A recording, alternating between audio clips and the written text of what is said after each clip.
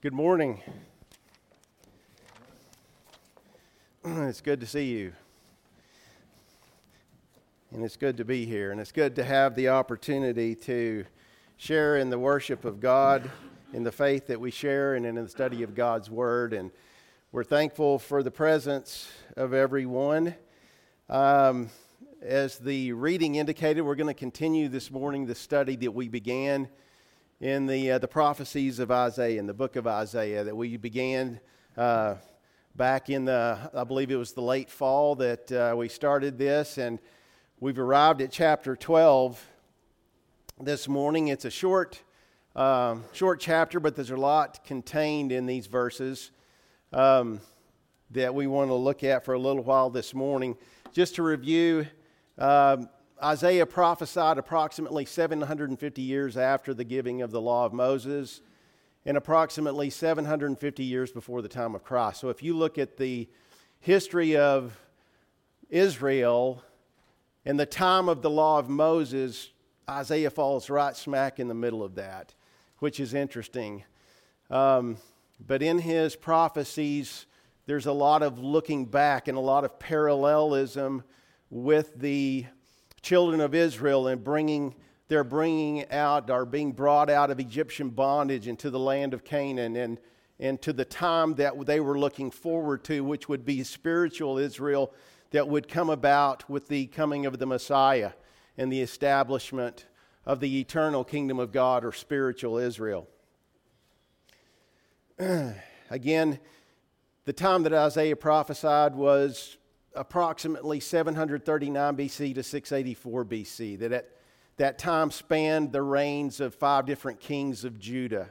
It's referred to, the writings of Isaiah are referred to as the fifth gospel because there are so many prophecies and references to the coming Messiah. There's so much information that Isaiah provides about the Christ, the Messiah, what he would be like, what his reign would consist of, what his kingdom would be like. So there are so many things in Isaiah that point to that. His time that he preached was approximately 230 years after David and 192 years after the kingdom was divided. So when we look at this time of history, it's always important to remember the divided kingdom, that there was civil war in Israel, and that the 10 tribes to the north became known as Israel, and the 2 to the south, which were Judah and Benjamin, were known as Judah. So when you read the history in the Old Testament, that's the way they're referred to. And so this was, again, Isaiah prophesied about both camps. He prophesied about Israel and he prophesied about Judah and the things that would come about within them. So Israel would be taken captive by Assyria, those 10 tribes to the north, within the time that Isaiah prophesied. And so he talked about it, and it came to pass during that time. The Assyrians carried off the nations of Israel and then never returned as a people. Judah also would be taken captive by the Babylonians within 100 years after the time of the writings of Isaiah. So historically, that's where the writings of Isaiah, the time of Isaiah fell. When we went through these first 11 chapters of Isaiah, there's some themes specifically that we've looked at. The unfaithful state of Judah. It talks about, in Isaiah in the first chapter compares them, the Holy Spirit through Isaiah, to Sodom and Gomorrah. So they were in a very wicked state. They were in a very weak state spiritually at this time. And they had fallen into pagan worship, much like their brethren to the north had early on. And so it was a very difficult time, and there was a pending judgment that Isaiah was pronouncing upon them, and including basically their destruction by and large, but there would be a remnant that would return after their captivity, of which Isaiah spoke. He talked about the unholy alliance of Israel and Syria. And we find in this time that you see the kings of Judah and the kings of Israel losing their faith, losing their trust in God, and looking to the wicked kings and the nations around them for protection.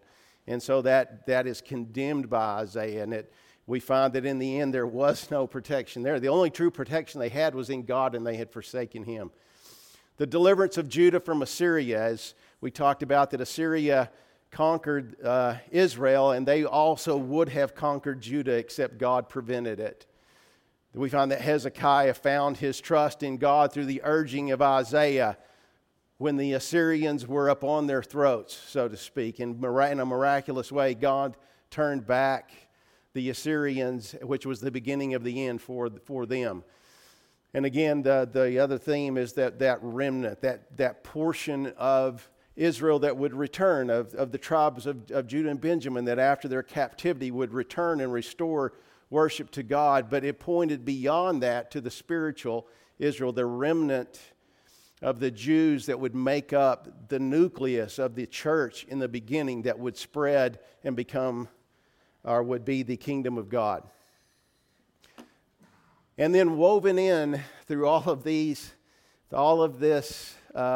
gloom and despair, we might say. I mean, there's a lot of gloom in Isaiah, and especially in the first 37 chapters. The last, if you look at, there's really three portions to Isaiah. The first 37 chapters are, again, this gloom and doom and destruction that's coming upon them and upon the nations around them. And we get into the following chapters after chapter 12 for the next, I believe, 19 chapters, somewhere thereabouts, that God is pronouncing judgment on the nations around Israel and woes that are going to come upon them and also on Judah. But then woven throughout this are these glimpses of the Messiah, this look into the kingdom of God, this assurance of the promises of God that they're going to be fulfilled. And Isaiah begins to draw the picture of, again, who the Messiah would be and what the kingdom of God would be.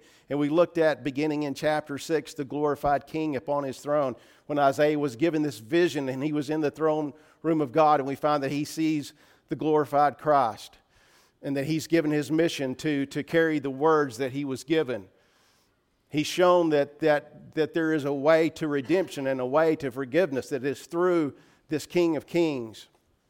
And then we find in Isaiah chapter 7 the fulfillment, the prophesied fulfillment of the fall in the Garden of Eden, when God said that He would put enmity between the seed of the woman and Satan.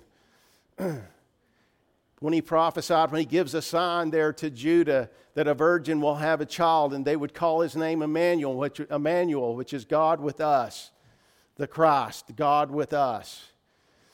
In chapter 9, He builds on that by saying, "Unto us a child is born, unto us a son is given," talking about the dual, the deity of Christ, and that he would be human, but he would be the Son of God, the Son that was given. And then in the previous chapter, in chapter 11, he talks about basically the leveling of Judah, and the time when they were taken into captivity, and the end of the kings sitting upon the throne of Judah, which were of the lineage of David. But he said, but out of the root of Jesse, out of that stump, with the whole forest mowed down, so to speak, that there was going to sprout another branch, and that branch was the Christ, and he was the fulfillment of that promise to David, of the one who would sit upon his throne eternally. And he talks about his righteousness, and he talks about his wisdom and his justice that he would reign with and that he would teach with. And then he goes on to talk about the nature of the kingdom of God, which we really didn't study, but basically he talks about the peace that would happen between the Jews and the Gentiles, people who were natural enemies, so to speak, yet they would live in peace and in fellowship in the kingdom of God. And so we arrive at chapter 12. And chapter 12 is basically a song.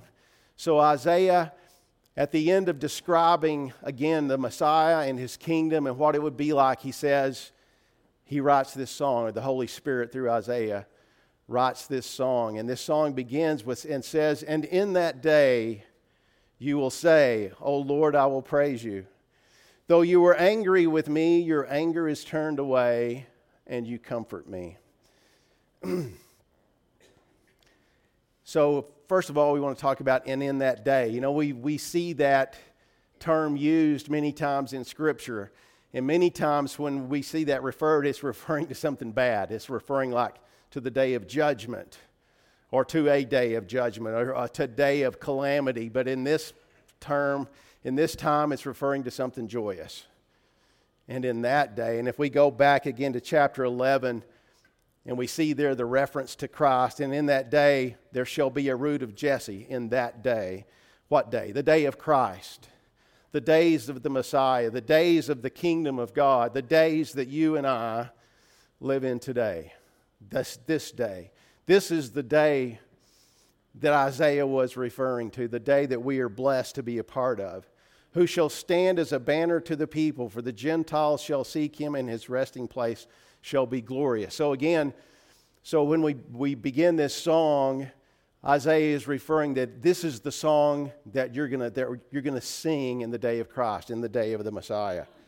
And in that day you will say, "O Lord, I will praise you. Though you were angry with me, your anger is turned away, and you comfort me." In this song, there are two parts. In the first part, when he says, "In that day you will say," that "you" means you. It's singular, it's individual. And so it's referring to what Christians will say, what we will sing as individuals. That you will say, "I will praise you." Later on, he's going to switch, and it's going to become plural, and it's going to be, this is the song that we sing as God's people, as a congregation of God's people. He says, "Though you were angry with me, your anger is turned away." So this is important. If you look back again at the previous chapters that we've looked at, there was a statement that was made continuously through there, and it was this, that God's anger is not turned away, yet his arm is still outstretched. The condemnation that they lived in, the anger, the wrath from God was upon them that was not turned away, but God was still holding out his hand, stretching out his hand to receive them back if they would repent and come. But now something has changed. And that something that has changed is the work of Christ. In that day, you will say, "I will praise you." You were angry with me, but your anger is turned away. What turned it away and what gave comfort to me was the salvation that came with the Messiah, with Jesus Christ. Now let's look at, for a minute, Romans chapter 5, verses 8 through 11 as an example. There's a lot of scriptures we could turn to, and we could spend a lot of time talking, but I think there's a great illustration here of the state, the condition of human beings, and the actions taken by God with respect to the salvation, to the turning away of his wrath and the comfort that we know in Christ. He says, "But God demonstrates his love toward us in that while we were still sinners, Christ died for us. Much more then, having been justified by his blood, we are saved from wrath through him. For if when we were enemies, we were reconciled to God through the death of his Son, much more, having been reconciled, we shall be saved by his life. And not only that, but we also rejoice in God through our Lord Jesus Christ, through whom we have now received the reconciliation." Now I want to go back and look at the verse again, and I want to highlight two things. Number one is our condition, the condition of human beings, of mankind. We were still sinners. We were sinners. We were lost in sin. All had sinned and come short of the glory of God. There were none righteous, no, not one, the Scripture tells us. But it says we will be saved from wrath through him. We were the subjects of wrath. God was angry with us.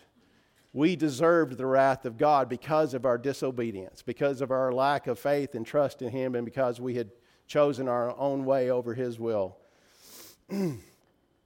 For when we were enemies, what was our condition? We were the enemies of God. In our own mind, we were the enemies of God. We were estranged from God. We were apart from God. So that was our condition, but God demonstrates His love towards us in what? That Christ died for us. We are saved through Him.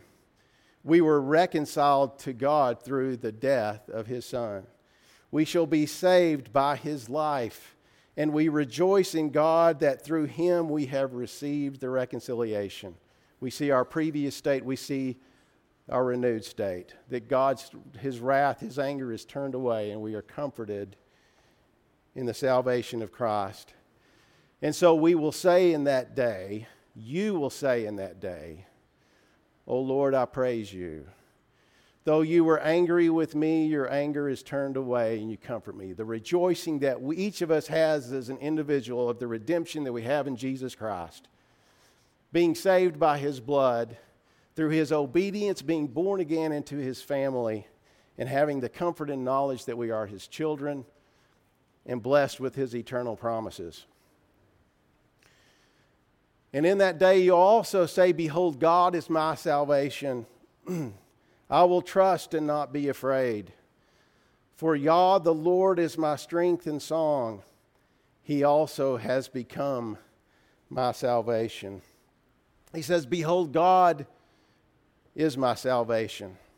God is my salvation. Salvation is not found in a political leader or in a political power. It's not found in riches or in money. It's not found in pleasures. It's not found in human achievement. It's not found in our spouse. It is not found in our parents. It is not found in our children. The only place that salvation is in God. God, in that day you're going to say, you're going to recognize, you're going to sing that God is my salvation. What is salvation? Salvation is a rescue from condemnation. What was our state? We were condemned. We were condemned. For the wages of sin is death, and that's where we stood. We had earned the wages of death, and we stood in condemnation, but Romans chapter 8 tells us that there is now, therefore, no condemnation to those who are in Christ Jesus. It is a deliverance from sin. Romans 6 verses 17 and 18 says, "But God be thanked that you were the slaves of sin, but you obeyed from the heart that form of doctrine which was delivered to you. Being then set free from sin, you became the slaves of the servants of righteousness." It is a deliverance from sin. It is a rescue from condemnation. It is a deliverance from the slavery of sin, that we no longer have to be bound by sin. We no longer have to be a slave to sin. We have been renewed and born again and become a new creature. And we are delivered from sin. It is a reconciliation to God, as we read about there in Romans chapter 5, that we are born again into His family. We are reconciled to God. Our relationship is restored with Him. We are endowed with His Spirit. And with the beneficiary, we are the beneficiaries, easy for you to say, of His eternal promises. God is my salvation. I will trust and not be afraid. We will sing. You know, one of the first things that we talked about that happened over these previous chapters, we saw a lack of trust in God. We saw that the leaders of Israel, the leaders of Judah, the kings, they became afraid when they were threatened by those around them, by Assyria and by other kingdoms. They were afraid, and they lost their trust in God. And they sought refuge with those wicked kings where there was no refuge. But in that day, in this day, as Christians, as individuals, we're going to sing the song that says, "I will trust the Lord. I will not be afraid. I know that in Him is my salvation, that my soul rests in Him." As the Apostle Paul said, you know, that he had given to God his all, and he trusted Him to his salvation against that day. regardless of what was going to happen to him, regardless of what he had to go through, he trusted God for his deliverance, that he was going to trust in God. And that we're not going to be afraid, regardless of what people may say about us, regardless of what people may think about us, regardless of what people may do to us. I will trust in God, and I will not be afraid. For Yah, the Lord, is my strength and my song. He also has become my salvation. Yah is short for Yahweh, which is also Jehovah or God, the Lord God. For Yah, the Lord, is my strength and my song. He has also become my salvation. God is my strength. I no longer am dependent upon my own strength. When I become a Christian, I'm trusting in the strength of Christ. Apostle Paul said, I can do all things through Christ who strengthens me. Christ is the source of our strength in His kingdom. It is by His strength that I'm able to live rightly. It's by His strength. It's in Him that I find strength in times of temptation. It's in Him that I find strength in times of trial. And it is His strength that I will trust in to carry on in living the Christian life. The Apostle Peter, in the 1 Peter, the 4th chapter, and the 11th verse says this, if anyone speaks, let him speak as the oracles of God. If any man ministers, let him do it with the ability, or as some translations say, strength, which God supplies. Let's read that again. If we minister, whatever we do in the service of God, let us do it as with the strength, with the ability that God gives us, that in all things God may be glorified through Jesus Christ, to whom belong the glory and dominion forever and ever. Amen. For Yah, the Lord, is my strength, and He is my song. He is my song. That's an interesting concept, isn't it? Thank you, Brother Franklin, for leading the song that you led this morning. I didn't ask him to do that, but I had it in my mind to ask him, and then I forgot to ask him. But he figured out very quickly the theme of this message and led that song. So thank you for doing that. So in that song that we sang, that He's given me a song to sing. Where does joy come from? It comes from our heart. The joy that we have from our heart comes from God.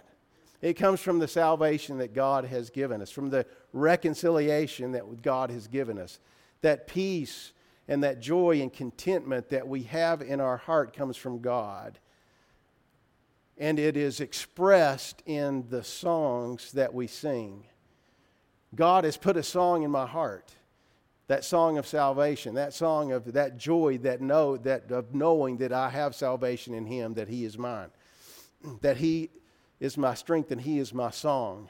My life becomes a song, an expression of the joy and the peace and contentment that I have in His salvation.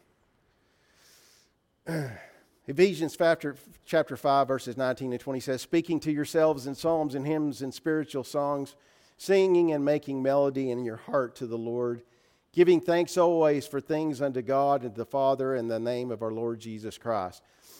So again, that we sing, we express through the words that we sing and the songs that we sing, the spirit, the joy and the peace that we have in our hearts, an expression of that through praise to God and His name. Therefore, with joy you will draw water from the wells of salvation. This also is an interesting verse.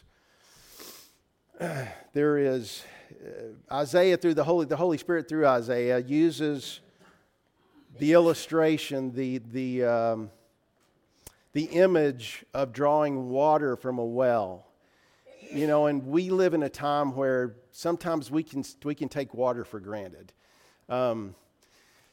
We have a water well at our house, and when the power goes out, we have no electricity, we have no water. So whenever the power goes out, there's a stark reminder of how important water is and how much you take it for granted when it's just there, and how much you realize you need it when it's not there. So, you know, again, when we go on a trip somewhere, typically we don't necessarily worry too much about where we're going to get water because it's readily available almost anywhere. Nevertheless, if you're like me, you still carry a few bottles of water in the car with you just in case, you get stranded or you get thirsty, which I do frequently. But in the time that Isaiah wrote, if you were going on a trip somewhere, it was important that you knew where the wells were, because on your journey, you were going to have to replenish your water supply. So you needed to know. Those wells were life-sustaining. They were life-giving. They were important. There's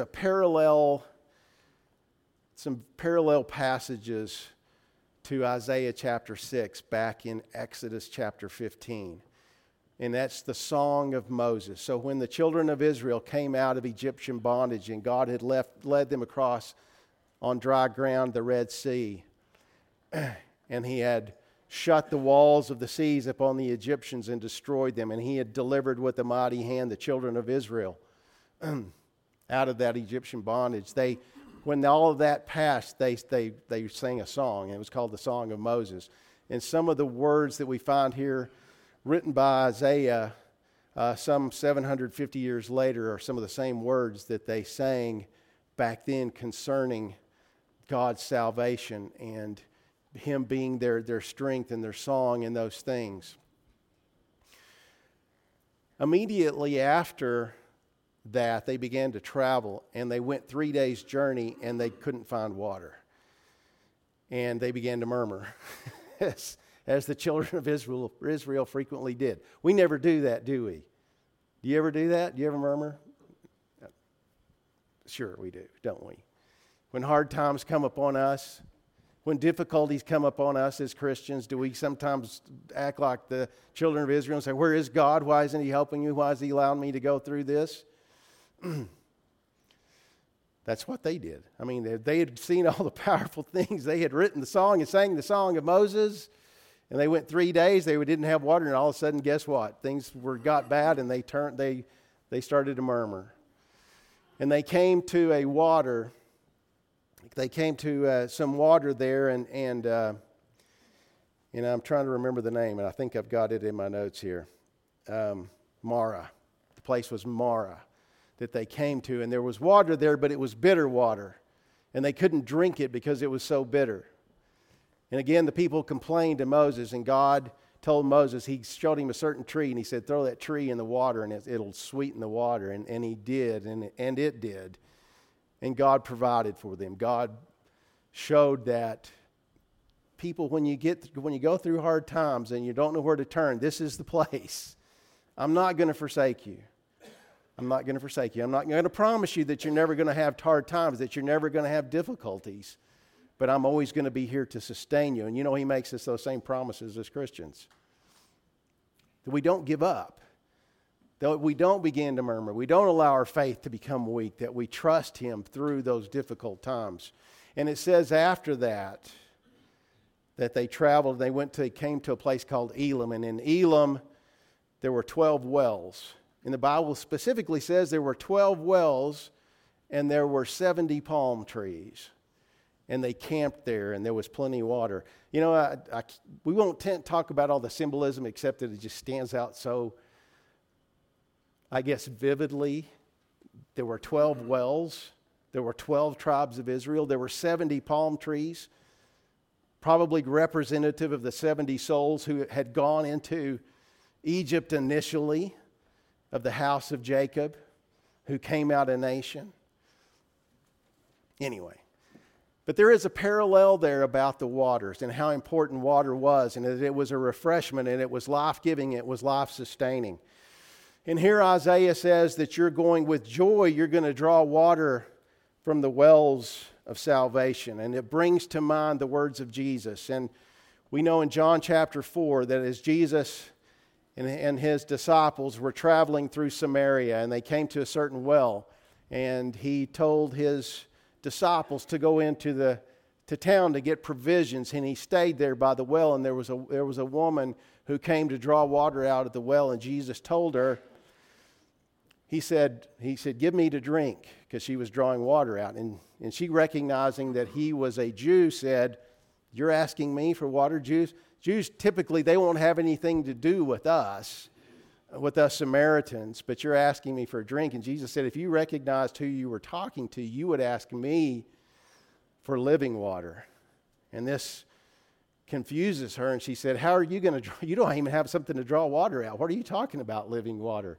Do you think you're greater than Jacob, our father, was, who dug this well and who, watered his family and his herds here? And Jesus said to her, whoever drinks of this water will thirst again, but whoever drinks of the water that I shall give him shall never thirst. But the water that I shall give him shall become in him a fountain of water springing into everlasting life. That's an interesting thought, isn't it? And she says, give me of this water. And he says, go get your husband. And we know how that story goes on. But it's interesting that Jesus said, whoever drinks of the water that he gives, that they're not going to thirst. It's going to be, and it reminds us of what Isaiah says here, of those wells. That with joy we're going to draw water out of the wells of salvation. John chapter 7, is talking about the Feast of Tabernacles and what happened on the last day of the Feast of Tabernacles.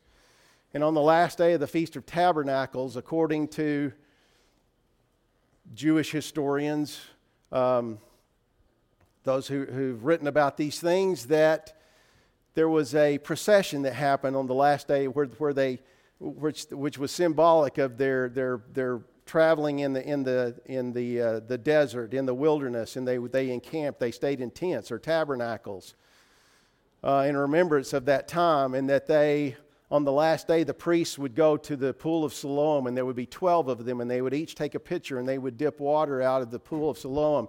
And this procession would go back to the temple, and they would come to the altar, and each of them would pour that water out on the altar, and they would sing this song about drawing water out of the wells of salvation. And this was happening, and Jesus was there in the temple, and as this was going on, Jesus cries out. And it says on the last day of the great feast, Jesus stood and cried out, saying, if anyone thirsts, let him come to me and drink. He who believes in me, as the scripture has said, out of his heart will flow rivers of living water.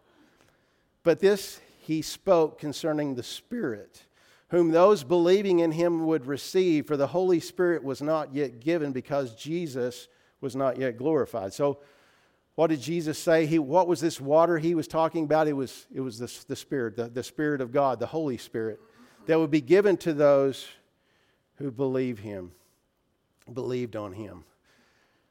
Where do we recognize that we receive the Spirit of God? What has God told us about the Holy Spirit?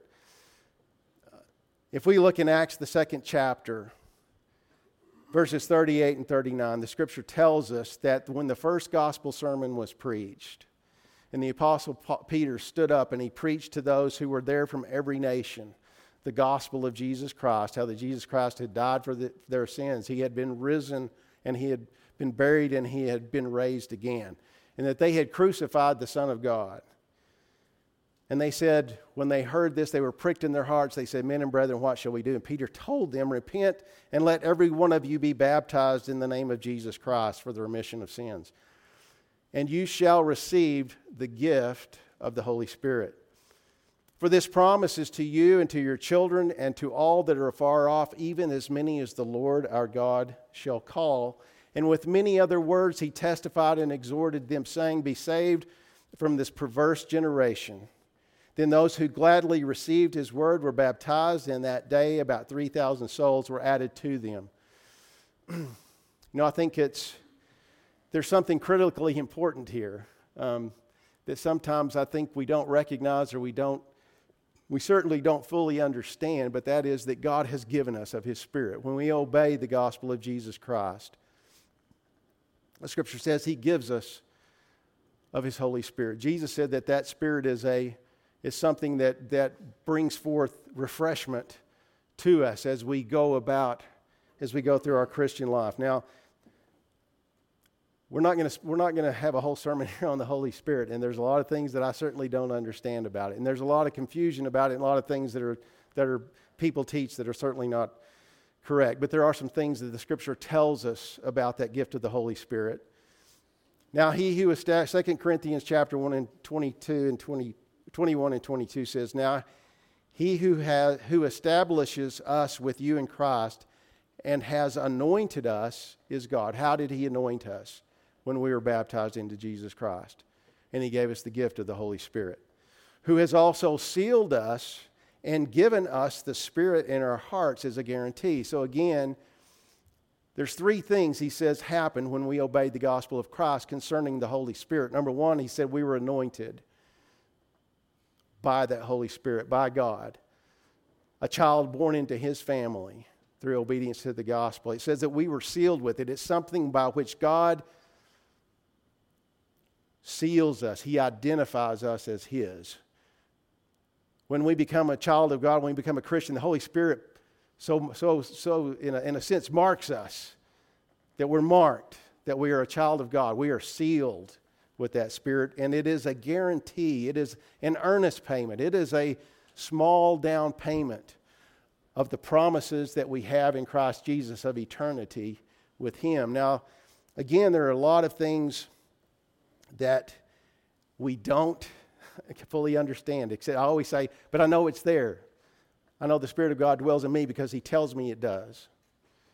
And that it is of a benefit to me, and I can't tell you exactly how that works, but it is. It is that God put it there for a reason. It does not work. No, there's some things that we have to make clear. Number one, there's a distinction between this down payment, this earnest payment of the Holy Spirit that we receive when we're born again into the family of God, and the miraculous gifts of the Holy Spirit that we saw the apostles use to perform miracles, and where they were given the ability to prophesy and to have full knowledge of the will of God, and to heal people and to speak in tongues, and all of those things which the Bible tells us went away when that which was perfect was come, when the completion of the written word of God, the words of the Holy Spirit, that we didn't have to depend on that which was incomplete, which were those miraculous gifts, but we had the complete will of God, the complete word of God, that the words of the Spirit that we need to grow and to survive and to guide us. The gift of the Holy Spirit does not make us immune to sin. That's obvious, isn't it? It doesn't keep us from sinning. It doesn't keep us from sinning, and it does not make us independent from the words of the Spirit, from God's Word. The words of the Holy Spirit, by which are our source of spiritual growth and our source of spiritual guidance. But it is something that is there. And it is something that works in us with God's Word. And it does not make us independent of the need that we have for fellowship and the need that we have in assembly and as being a part of God's family, the dependency that we have on one another as the family and the children of God.